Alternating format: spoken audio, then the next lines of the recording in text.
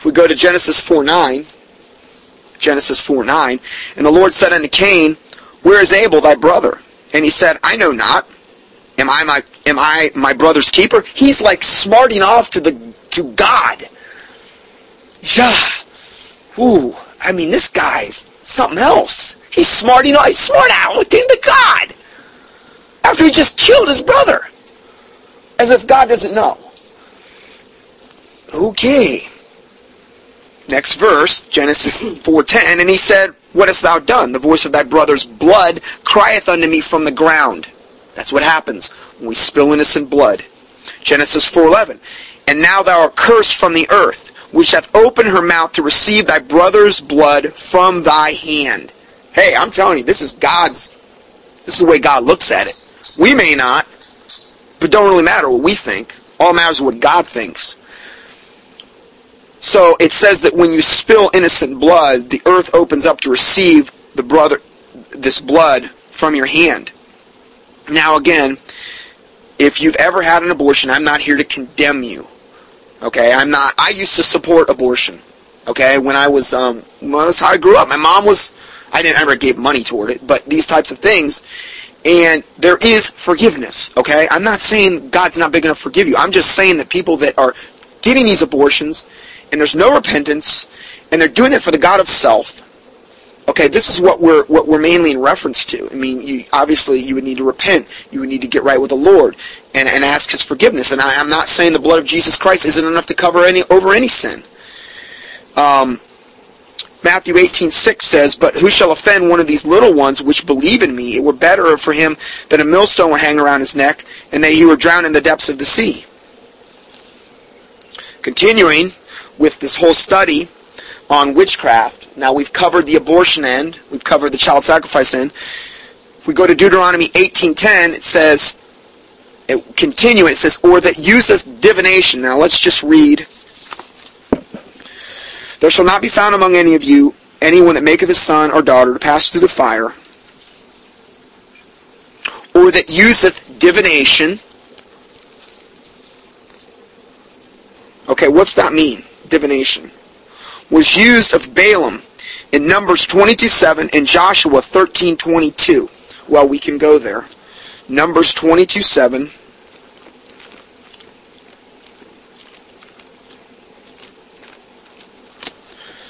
Numbers 22:7.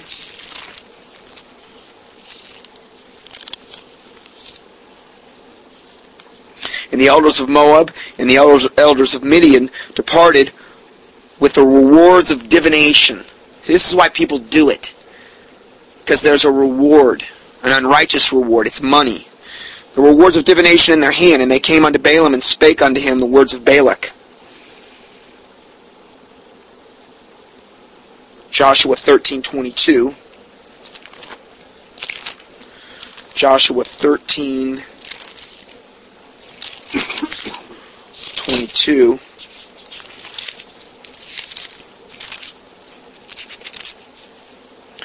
Balaam also the son of Beor, the soothsayer, did the children of Israel slay with the sword among them that were slain by them. Okay, so he was a soothsayer, which is another witchcraft word in which we talk about divination.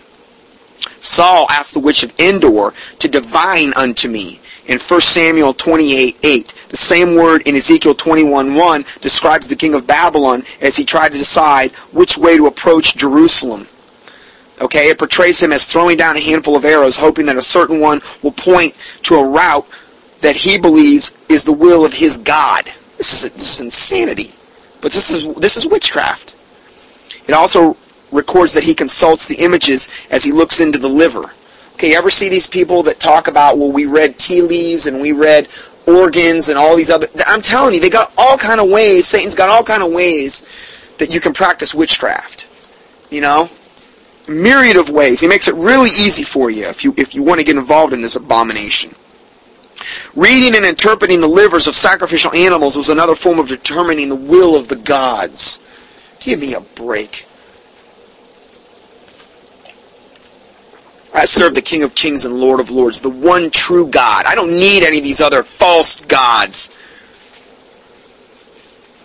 And you don't either as a born-again Christian. So if we continue, so that use of divination, well, let me just make sure I've thoroughly got through this divination part, because we want to define each part. Okay, no, I haven't actually. Divination. This is from the Webster's 1828. The act of divining, a foretelling of future events, or discovering things secret or obscure by the aid of superior beings. Give me a break. They're devils. Or by other than human means. Now, I understand there are certain times in the Jewish things that they actually did things like that Urim and Thummim and these types of things where they're actually trying to get a hold of God, okay, to find these things out, okay? But that is basically right now the exception to the rule. That was during Old Testament, Levitical times, when the Bible says that the Jews require a sign and the Greeks seek after knowledge. Well, that's how God dealt with the Jews. It's not that way anymore, okay? Or it's not that way as a Gentile believer, that's for sure. So if we go further, the ancient heathen philosophers divided divinations into two kinds, natural and artificial. Natural divination was supposed to be affected by a kind of inspiration or divine afflatus. Artificial divination was affected by certain rites, experiments, or observations, as by sacrifices, cakes, flour, wine, observations of entrails, flight of birds, lots, verses, omens, position of the stars. Now, a lot of this stuff people do today. Position of the stars, that's astrology. Okay, the word divine is defined as to use or practice divination, to utter presages or prognostications. You ever hear of divining rods? Dowsers? The guys that do the divining, the dowsers? That's witchcraft, man. Witchcraft. Does that mean there's no truth behind it? I'm not saying that. There's a lot of people that have struck water using divining rods. If that's all it's going to take for the devil to get you to hell, do you think he's not going to throw you a bone? Sure, here you go. That's all it's going to take to get you to hell. That's a small price for the devil to pay. Okay, so let's go further. What's the next thing they mention in this? Deuteronomy 18:10, or that use of divination, or an observer of times. Now, this also falls under the category of divination and would include horoscopes and astrology.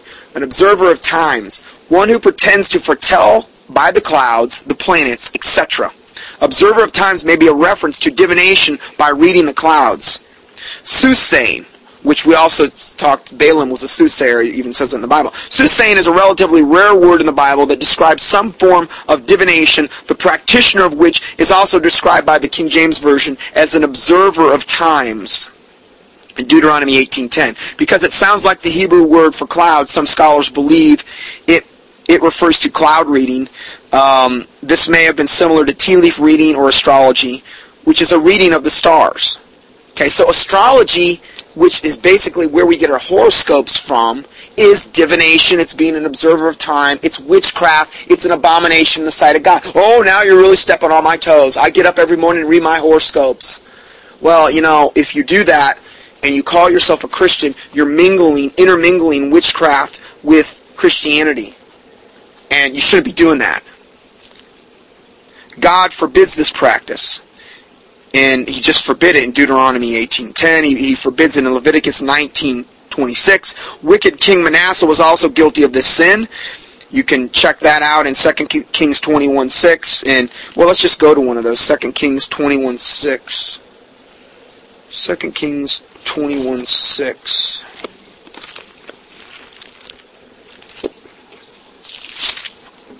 Verse 6. 2 Kings 21:6, we've already read this earlier, but this is wicked King Manasseh, and he made his son to pass through the fire. Now, we already talked about how that's forbidden, that's child sacrifice. And then what's the second thing they say then? And observe times and used enchantments. Observe times, that's like astrology. That's this divination, and used enchantments. So, notice, he's doing child sacrifice and astrology. It's all mentioned as in the same category and context as forbidden.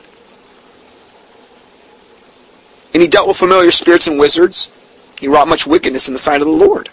Not a good thing. You don't want to be messing with this. The prophets of the Old Testament also condemn this occult practice. Let's go to Isaiah 2:6. I'm not going to hit every... You can look up these verses. I think we're hopefully proving our point here that this is something you don't want to mess around with. Why would you want to? God is so much greater than any of this. Why won't you? Why? I don't even understand what the temptation would be as a Christian, other than maybe just a lack of faith. I don't really understand it. Why do you want to mess with this stuff? Therefore thou hast forsaken thy people, the house of Jacob, because they replenished from the east and are soothsayers like the Philistines, and they please themselves in the children of strangers. So they talked about the soothsayers like the Philistines, and all this is an abomination and forbidden by the Lord. Isaiah 57:3. Isaiah 57:3. But draw near thither, ye sons of the sorceress, and the seed of the adulterer and the whore. Wow.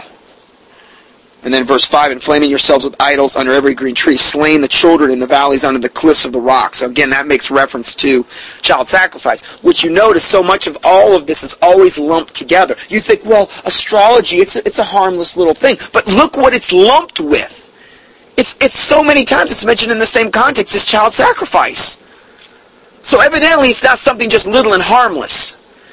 Look at what it leads to. Look at what is yoked up with it in the Bible. I mean, that's all you got to do. It's obviously very, very bad stuff. Jeremiah 27:9.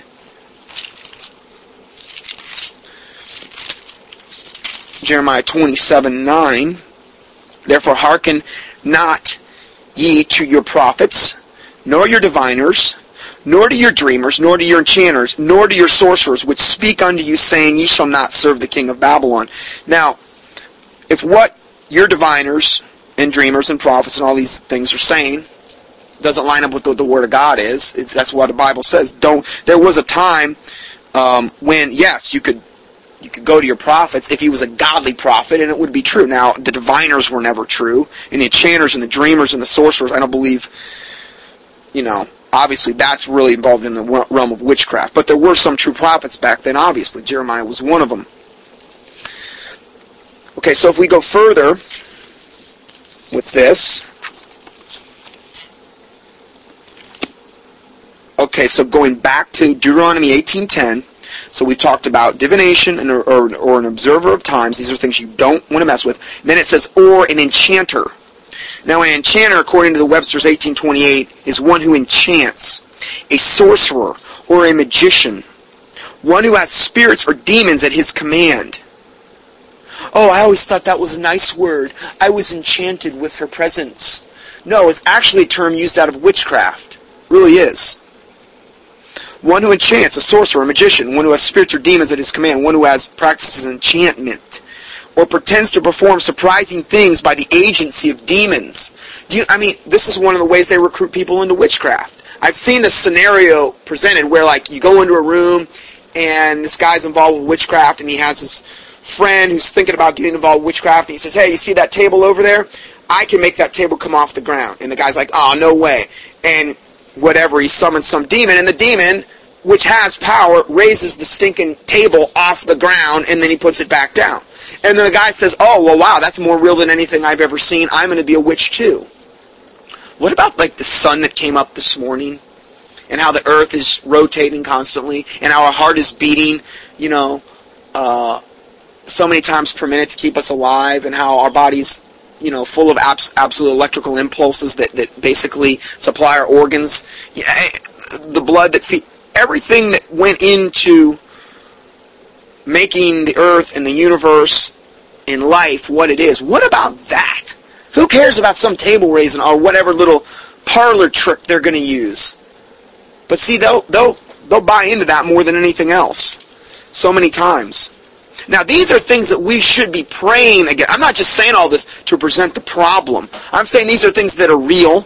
More real today than ever, thanks to Harry Potter and the indoctrination of witchcraft that our kids are getting. Chronicles of Narnia, Lord of the Rings, Tolkien, C.S. Lewis, another basically witches. Do you know he was a member of the Golden Dawn? which is one of the most satanic groups ever. C.S. Lewis. And please, if you have any doubts, just email me and I'll get you the whole documentation list on Tolkien or C.S. Lewis or any of those guys. People that are involved in high-level witchcraft actually are required many times to read the works of C.S. Lewis and Tolkien, okay, which have a Christian veneer but preach another gospel. That was the initial interminglings of Christianity with modern-day witchcraft in this century, at least. Okay, so please don't fall for that either. So, an enchanter does all these things, is one who charms or delights. Now, the next part of Deuteronomy 18:10 says, these are things that you don't do, or a witch. In other words, you don't consult with a witch.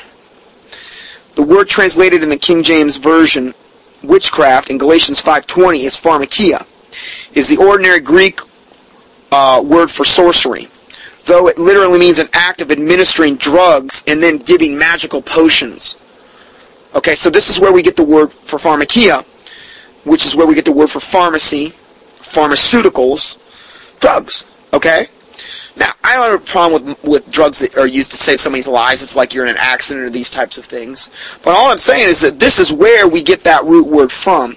And whenever we're on these drugs, particularly these mind-altering drugs, you know, like LSD and these types of things, these crank drugs, it's a proven fact that these people, particularly with this crystal meth and this crank, when they get on this stuff, I mean, I had correspondence recently with a brother that came out of that. And I mean, he was telling me all the things that they actually see. And they will actually start seeing into the spirit world. People that are on LSD, it was well known. Well, I saw little green men. Well, that was more true than you actually knew. Because it actually, what it starts to do is open up your third eye, which is considered the, I don't know, some kind of chakra in Hinduism or whatever. When you, as a witch, one of the things you aspire and try to attain to typically is trying to have your third eye open. When you have your third eye open, you can actually start seeing into the spirit world, which is a world that is forbidden to us as humans. We're not supposed to always be able to see into the spirit world. It has something to do with severing the link between soul and spirit according to the witchcraft doctrines. Okay, but it's forbidden. Okay? When these people get on these mind-altering drugs like LSD or crank or crystal meth or whatever, and they start seeing things in the spirit world, that is actually more real than you'd ever know. And a lot of times, what they see, they don't like.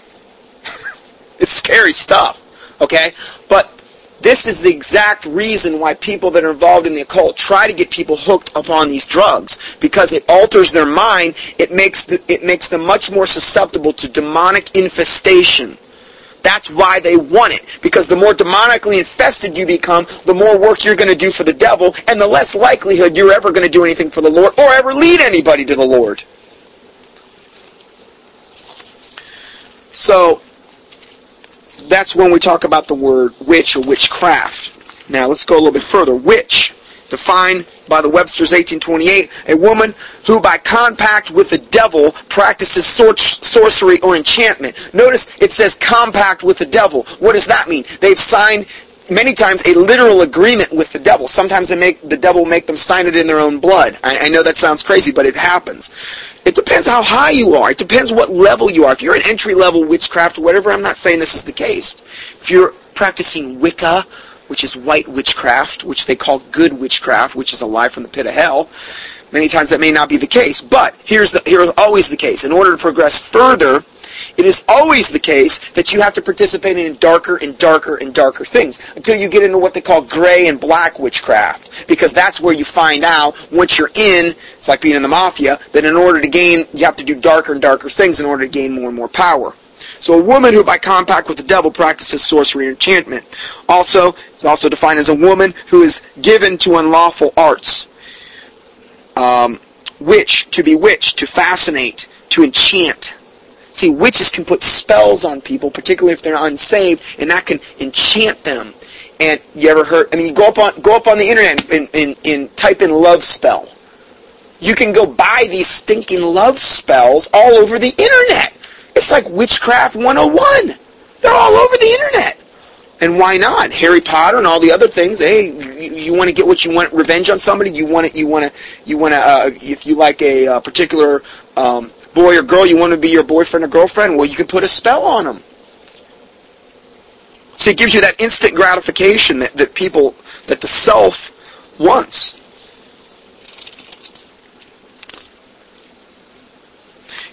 They give a expression that they used back in Old English times, when under this one definition of which is more the verb part. It actually was used as a verb back then. To bewitch, to fascinate, to enchant. In the example they gave was interesting. It says, I'll witch sweet ladies with my words and looks. I'll witch sweet ladies. We don't use the word witch anymore like a verb. But back then they did. That's why I like this Webster's 1828. I'll witch sweet ladies with my words and looks. Well, isn't that what Satan, in a way, did to Eve in the Garden of Eden? He came to her, he was more subtle than any beast of the field. He seemed like a nice guy. Yea, hath God said. He didn't really say that. He knows that the day you eat of the fruit of the knowledge of good or evil, that you shall be as gods. He knows it.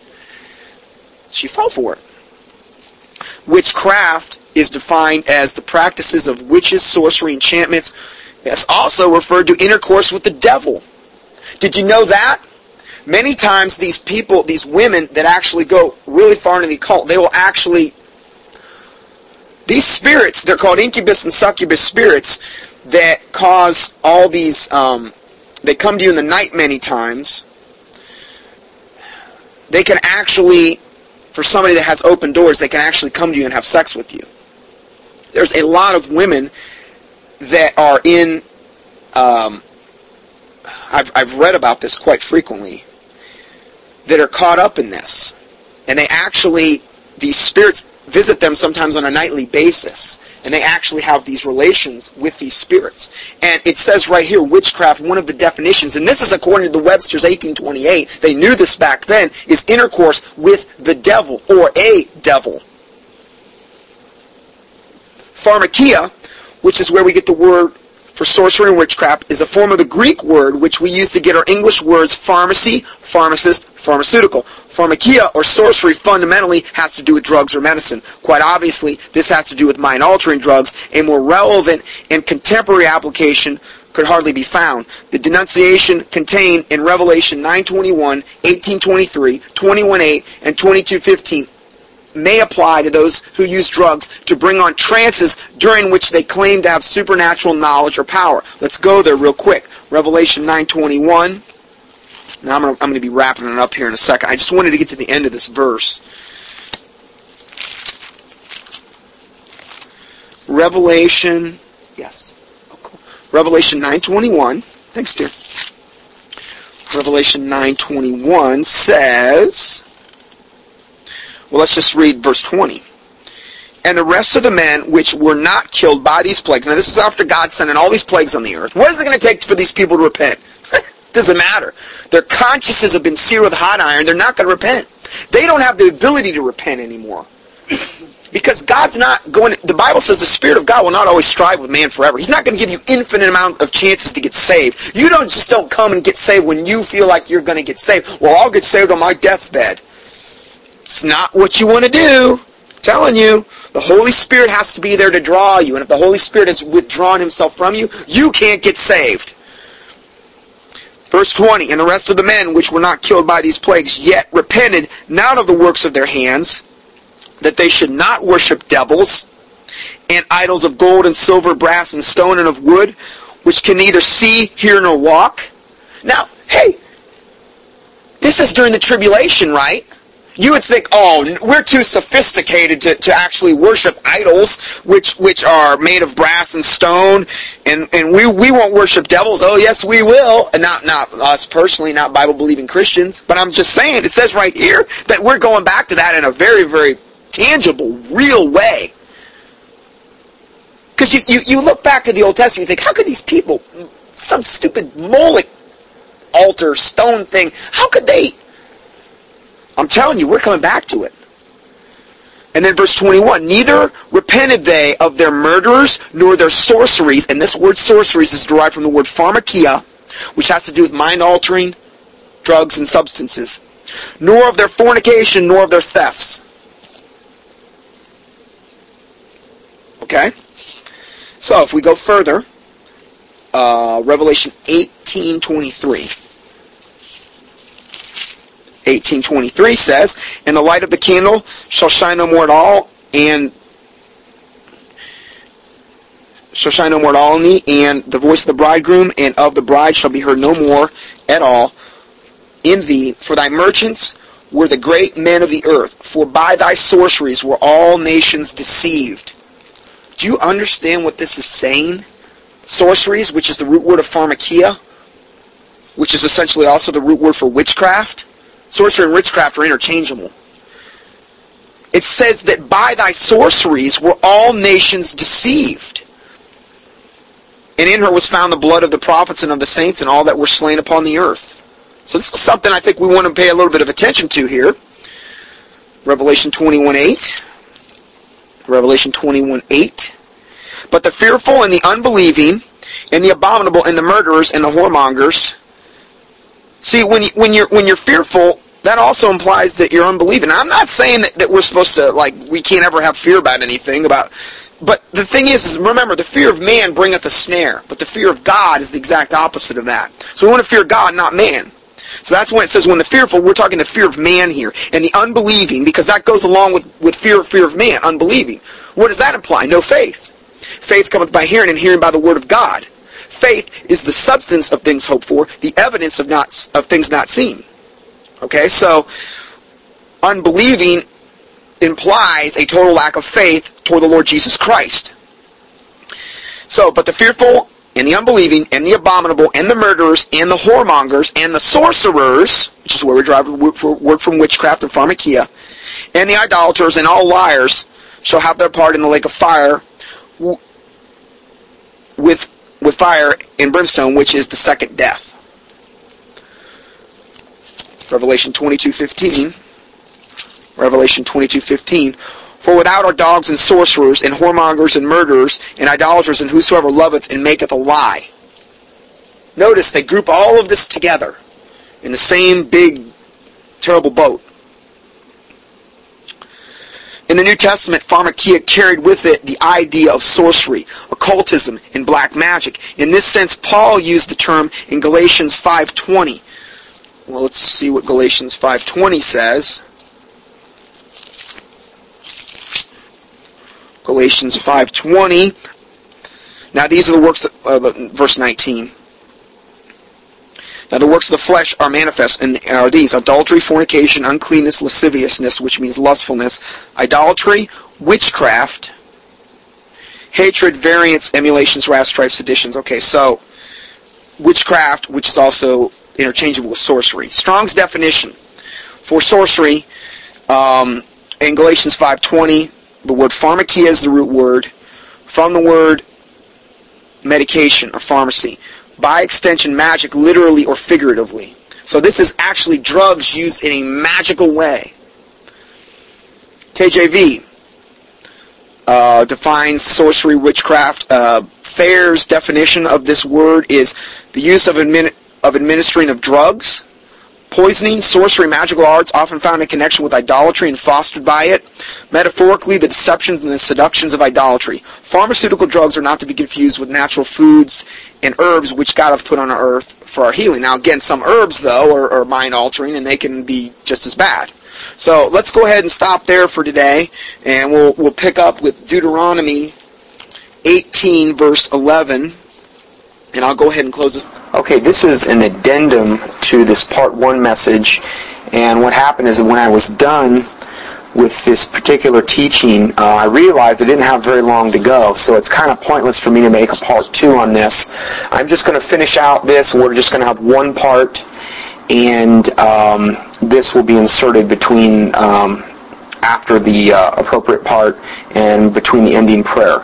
So essentially, if we start at Deuteronomy 18:11, it says in Deuteronomy 18:11, "Or a charmer, or a consulter of familiar spirits, or a wizard, or a necromancer." Okay, we're going to discuss what each one of these means. A charmer is defined in the Webster's 1828 as one that charms or has the power to charm. One that uses or has the power of enchantment. So again, we're dealing with witchcraft here, just kind of a different way of saying it. a wizard is actually defined as a conjurer, an enchanter, or a sorcerer. So what we have here is a lot of overlapping in the actual meanings and definitions of these words. A consulter with familiar spirits would be more into the realms of like the Witch of Endor that Saul sought, who had a familiar spirit. And a lot of times the familiar spirits have a great, I guess it's their attribute, that they have an actual ability to discern things of this nature. Many times they're lying to you, though.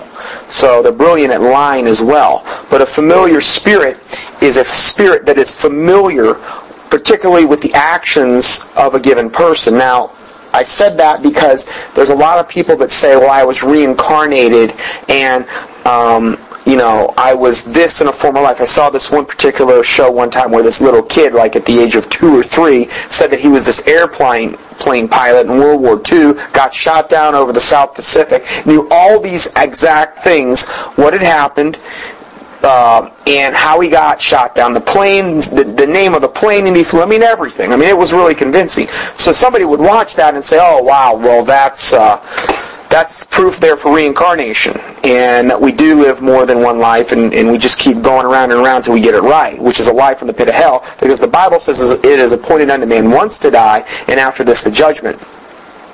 Now, I can explain this, but there's very few people that Christianity-wise will try to explain this or have any conception of this. They typically stay away from this type of information.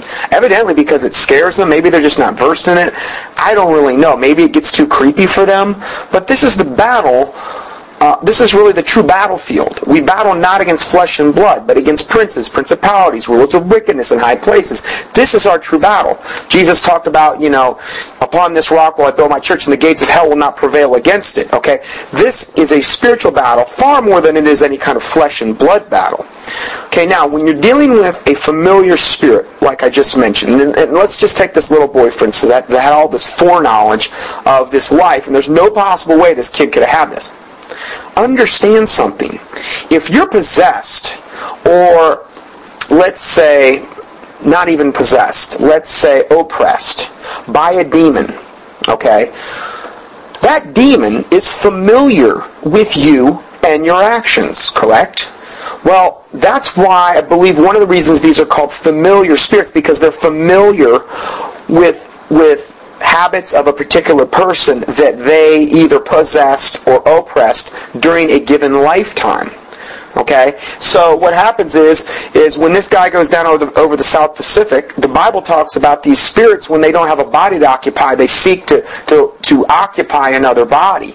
Okay? The Bible talks about in the Gospels where the spirit will seek out a body to occupy, and that this is one of the ways, evidently, that a spirit like this, it's not like he can physically eat or sleep or do these types of things, but it's one of the ways I believe they get maybe relief from the torment that they're in, or maybe the torment that they know is to come, is by occupying these bodies. It's no marvel, it's no wonder. The Bible's very clear on this. People can be oppressed or possessed by demons, okay? These demons see everything that you do, particularly if they were with you your whole life. There's also the aspect of generational curses, where the Bible talks about the generations of the curses of the forefather are passed to the third and fourth generation. So this is something that does happen. And these spirits are familiar with you. And so, let's say this guy goes over the South Pacific. Well, okay, there's a demon or demons that are familiar with his habits. They got to go someplace. It's not like they go to hell. Let's say this guy goes to hell, which was probably the case, because most people do go to hell, let's face it. Narrow is the way which leadeth to life, and few there be that find it. I'm not saying that because I think I'm better. I'm just saying it's a fact. Unfortunately, it's a fact. It would be wonderful if we could say 50-50, 50% go to hell and 50% go to heaven. It's not even close to that ratio, unfortunately. It's probably about a 2 to 3% ratio. I can't obviously prove that, but most likely it's in that type of thing, unfortunately. So this familiar spirit has to go somewhere. He's going to seek a body to inhabit. Well, okay, this is let's say, 50 or 60 or 70 years later, okay, that demon has obviously either possessed, oppressed other people in the interim period, but at some point that demon ends up, for some way, for one reason or another, that demon ends up being assigned to this little boy. When he's born, this is how this kid had all of this foreknowledge of what, it's the only way he could have. Because if we were to accept the fact that reincarnation really does happen, which is a lie from the pit of hell, then we might as well just throw our Bibles out the window. But you see, Satan is the most subtle beast of the field. He's very good at what he does. And he has a whole minion of armies that are very good at what they do. They're adept. They each have specialties. It's not like just all devils are just the same kind of devils. There's different hierarchies, ranks. Like the Bible says, princes, principalities, rulers of wickedness. What does that indicate? That indicates different rankings. Okay, so there's different demons that are also, and I believe demons and fallen angels are two different things. I've done other teachings on that. But there's other spiritual entities that have different rankings, okay? They have different abilities, they have different specialties. Like you go to a doctor and he's a specialist in this or that, okay? So, this is how we can explain these people that have all this foreknowledge of supposedly their past lives. And it's really an incredible tool of Satan, because somebody watching this program is going to look at that and say, wow, this little kid, he really was born in a... And you know what? They're gonna automatically make that leap of logic if they buy into that enough. That, you know what, the Bible doesn't apply, because the Bible doesn't teach reincarnation. The Bible teaches this God that is all knowing, all loving, but he's also a just God, and there's a heaven and a hell, and they don't want to accept that. So they would rather accept what comes on TV and buy into that. So this, when you get into the consulter with familiar spirits, many times the reason that these familiar spirits, like with a psychic or somebody that reads a crystal ball or tea leaves or whatever they're reading, the familiar spirits are consulting with the witch or the wizard or whatever you want to call them in order to give them this foreknowledge of whatever they're trying to do. Now, here's another thing. These familiar spirits that emanate and work through a witch or wizard or whoever you want to call them, or necromancer, they are talking to the witch, okay? In some way, shape, or form. Whether that's subliminal, whether it's a voice, I don't exactly know how that all works, okay? But some way they have of communicating. Now, much of the time they're wrong. This is why every single time you'll see these psychic friends, like the Dionne Warwick Psychic Friends Network, that gets shut down, they get sued, they make their money, they get out, because so much of the time they're wrong anyway. The Bible says in Deuteronomy 18 that the test of a prophet is you got to get it right 100% of the time, if he's of God. If he's right 50% of the time, he's not of God, because it's got to be 100%. Okay? So you have these psychics and these types of people. The demons that are working through them, these familiar spirits, have the ability to communicate with the demons of the person that walked in the door that wants their fortune read. Whether they're scrying a crystal ball or reading tea leaves or doing whatever they're doing, don't you understand that there's got to be demonic communication between the demonic entities? And the demon that's possessing or oppressing the person that's coming in wanting this foreknowledge is going to communicate with the familiar spirit of the medium, of the psychic, of the witch, whatever you want to call her. That witch will in turn get this information. Now again, many times that's even wrong. Okay? But this is how these psychics and these people work. And you notice they never give the Lord Jesus Christ the glory. So you know right there they're not of God. They don't get it right 100% of the time. So you know right there they're not of God. Basically, this is the lie that's fed. And what I just said is very important, because I don't ever hear sermons preached on this. Ever. Okay, not to say I'm better and I know everything. It's just that over the years I've figured this out. I was brought up in a lot of this occult stuff with the psychics and stuff. My mom was into that, so I've had a good dose of it myself. And I was deceived at one time, and now I want to help other people so that they're not deceived. So if we go further, then we can talk about necromancer, which is the last part of this Deuteronomy 18:11. Necromancer, one who pretends to foretell future events by holding conversations with departed spirits. Okay, they pretend. Okay, to foretell future events by holding conversations with departed spirits, a conjurer. Okay, now again, these are not departed spirits. It's not like the spirits of the dearly departed. The Bible says that absent from the body is to be present with the Lord. Okay, if you're a Christian. Okay, and if you don't go to heaven, you go to hell. Just ask the rich man. Okay, on Lazarus and the rich man, the parable in the Bible that Jesus told, except he actually gave them actual names. It was the only time in the Bible where he said a parable where he actually gave them real names. The Bible says when the rich man lifted up his eyes, he was in torment, he was in hell, he was on fire essentially. Okay, this is a real place. So you either go to heaven or hell. Okay, and you can't talk to people once they have left their bodies. You can't just conjure them up from hell and don't you think if you were able to conjure somebody up knowing that the vast majority of people are in hell, don't you think that if they were really going to be honest with you, they would be screaming to get saved? And I mean, even Lazarus, being in torments in hell, said, can you go back and tell my brothers, I don't want them to come to this place. Okay, he cared about his loved ones even being in hell. So don't you think that these spirits of the dearly departed would do the exact same thing if they had the opportunity? I mean, why wouldn't they? But no, they come back, oh, it's Uncle John. Just tell everybody in the family I'm fine. I'm in a better place. It's wonderful here in heaven. And he's not even in heaven. He's in hell. Uncle John wasn't even saved. He was a good Catholic. Or he was a good whatever. Okay, I'm just using that as an example in the dramatization. Okay, and this is the thing, what the big lie about this whole thing is because if you believe in the necromancy thing too, you might as well throw your Bible out the door. And that's the whole point of all of this stuff. It's the whole point of witchcraft is to get you into hell. Because that's Satan's main goal, is to get you into hell and use whatever means he has to trick you and to do whatever it takes in order to get the job done.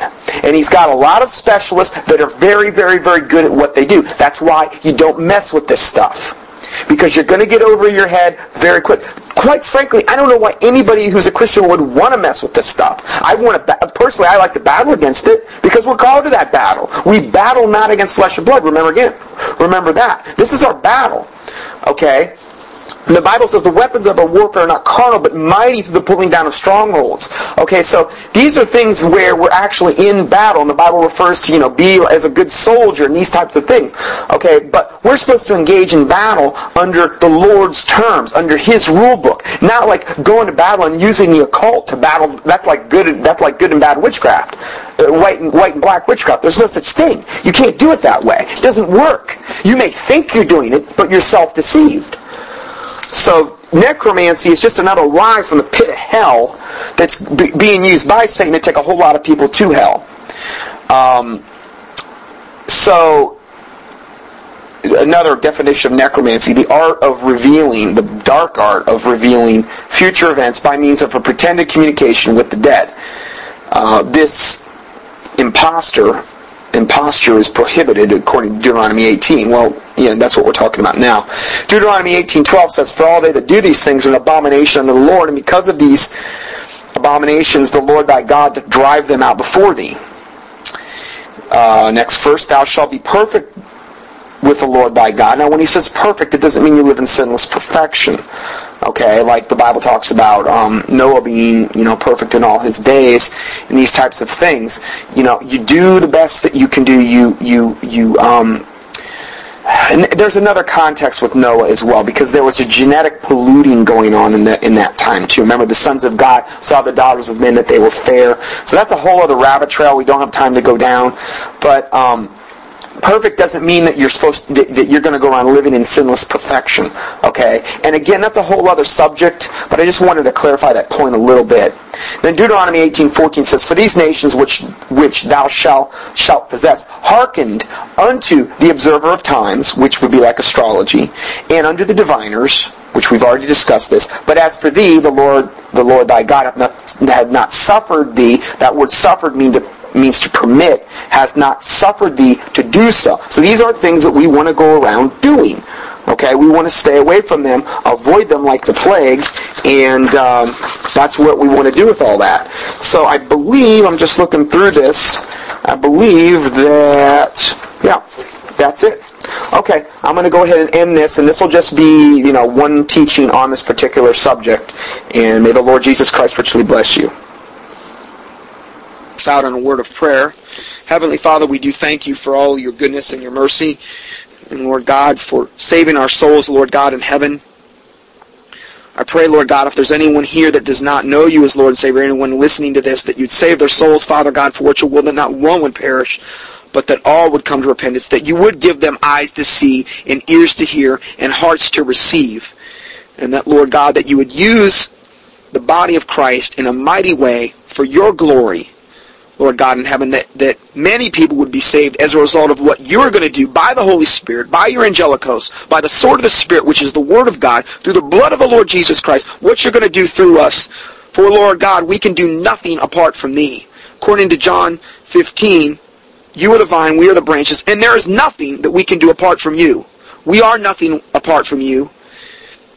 And I pray, Lord God, that you would keep us humble, that the fear of God would be upon the body of Christ and those around us, Lord God, that need to get saved, and that fear would drive them to repentance, that, Lord God, you would overthrow the wicked, that all men would see and fear and declare the work of God, that they would wisely consider of your doing. I don't ask you, Lord God, to just overthrow the wicked so that they could all go to hell. I pray if it be possible that their souls would be saved, Lord. But if not, Lord God, you know the beginning from the end. I pray, Lord God, that the wicked would not prosper in their wickedness, and that you would do whatever it takes to drive them to repentance. And if they will not repent, Lord God, by your judgment upon them, that you would use that to lead many people to the Lord. I pray, Lord God, that you would forgive us for any and all sins that we've committed in any way, shape, or form, that you would cleanse us from presumptuous sins and secret faults, that they would not have dominion over us, that the words of our mouth and the meditations of our heart would be pleasing in your sight, O Lord, our strength, our King, and our Redeemer. In the name of the Lord Jesus Christ we pray. Amen.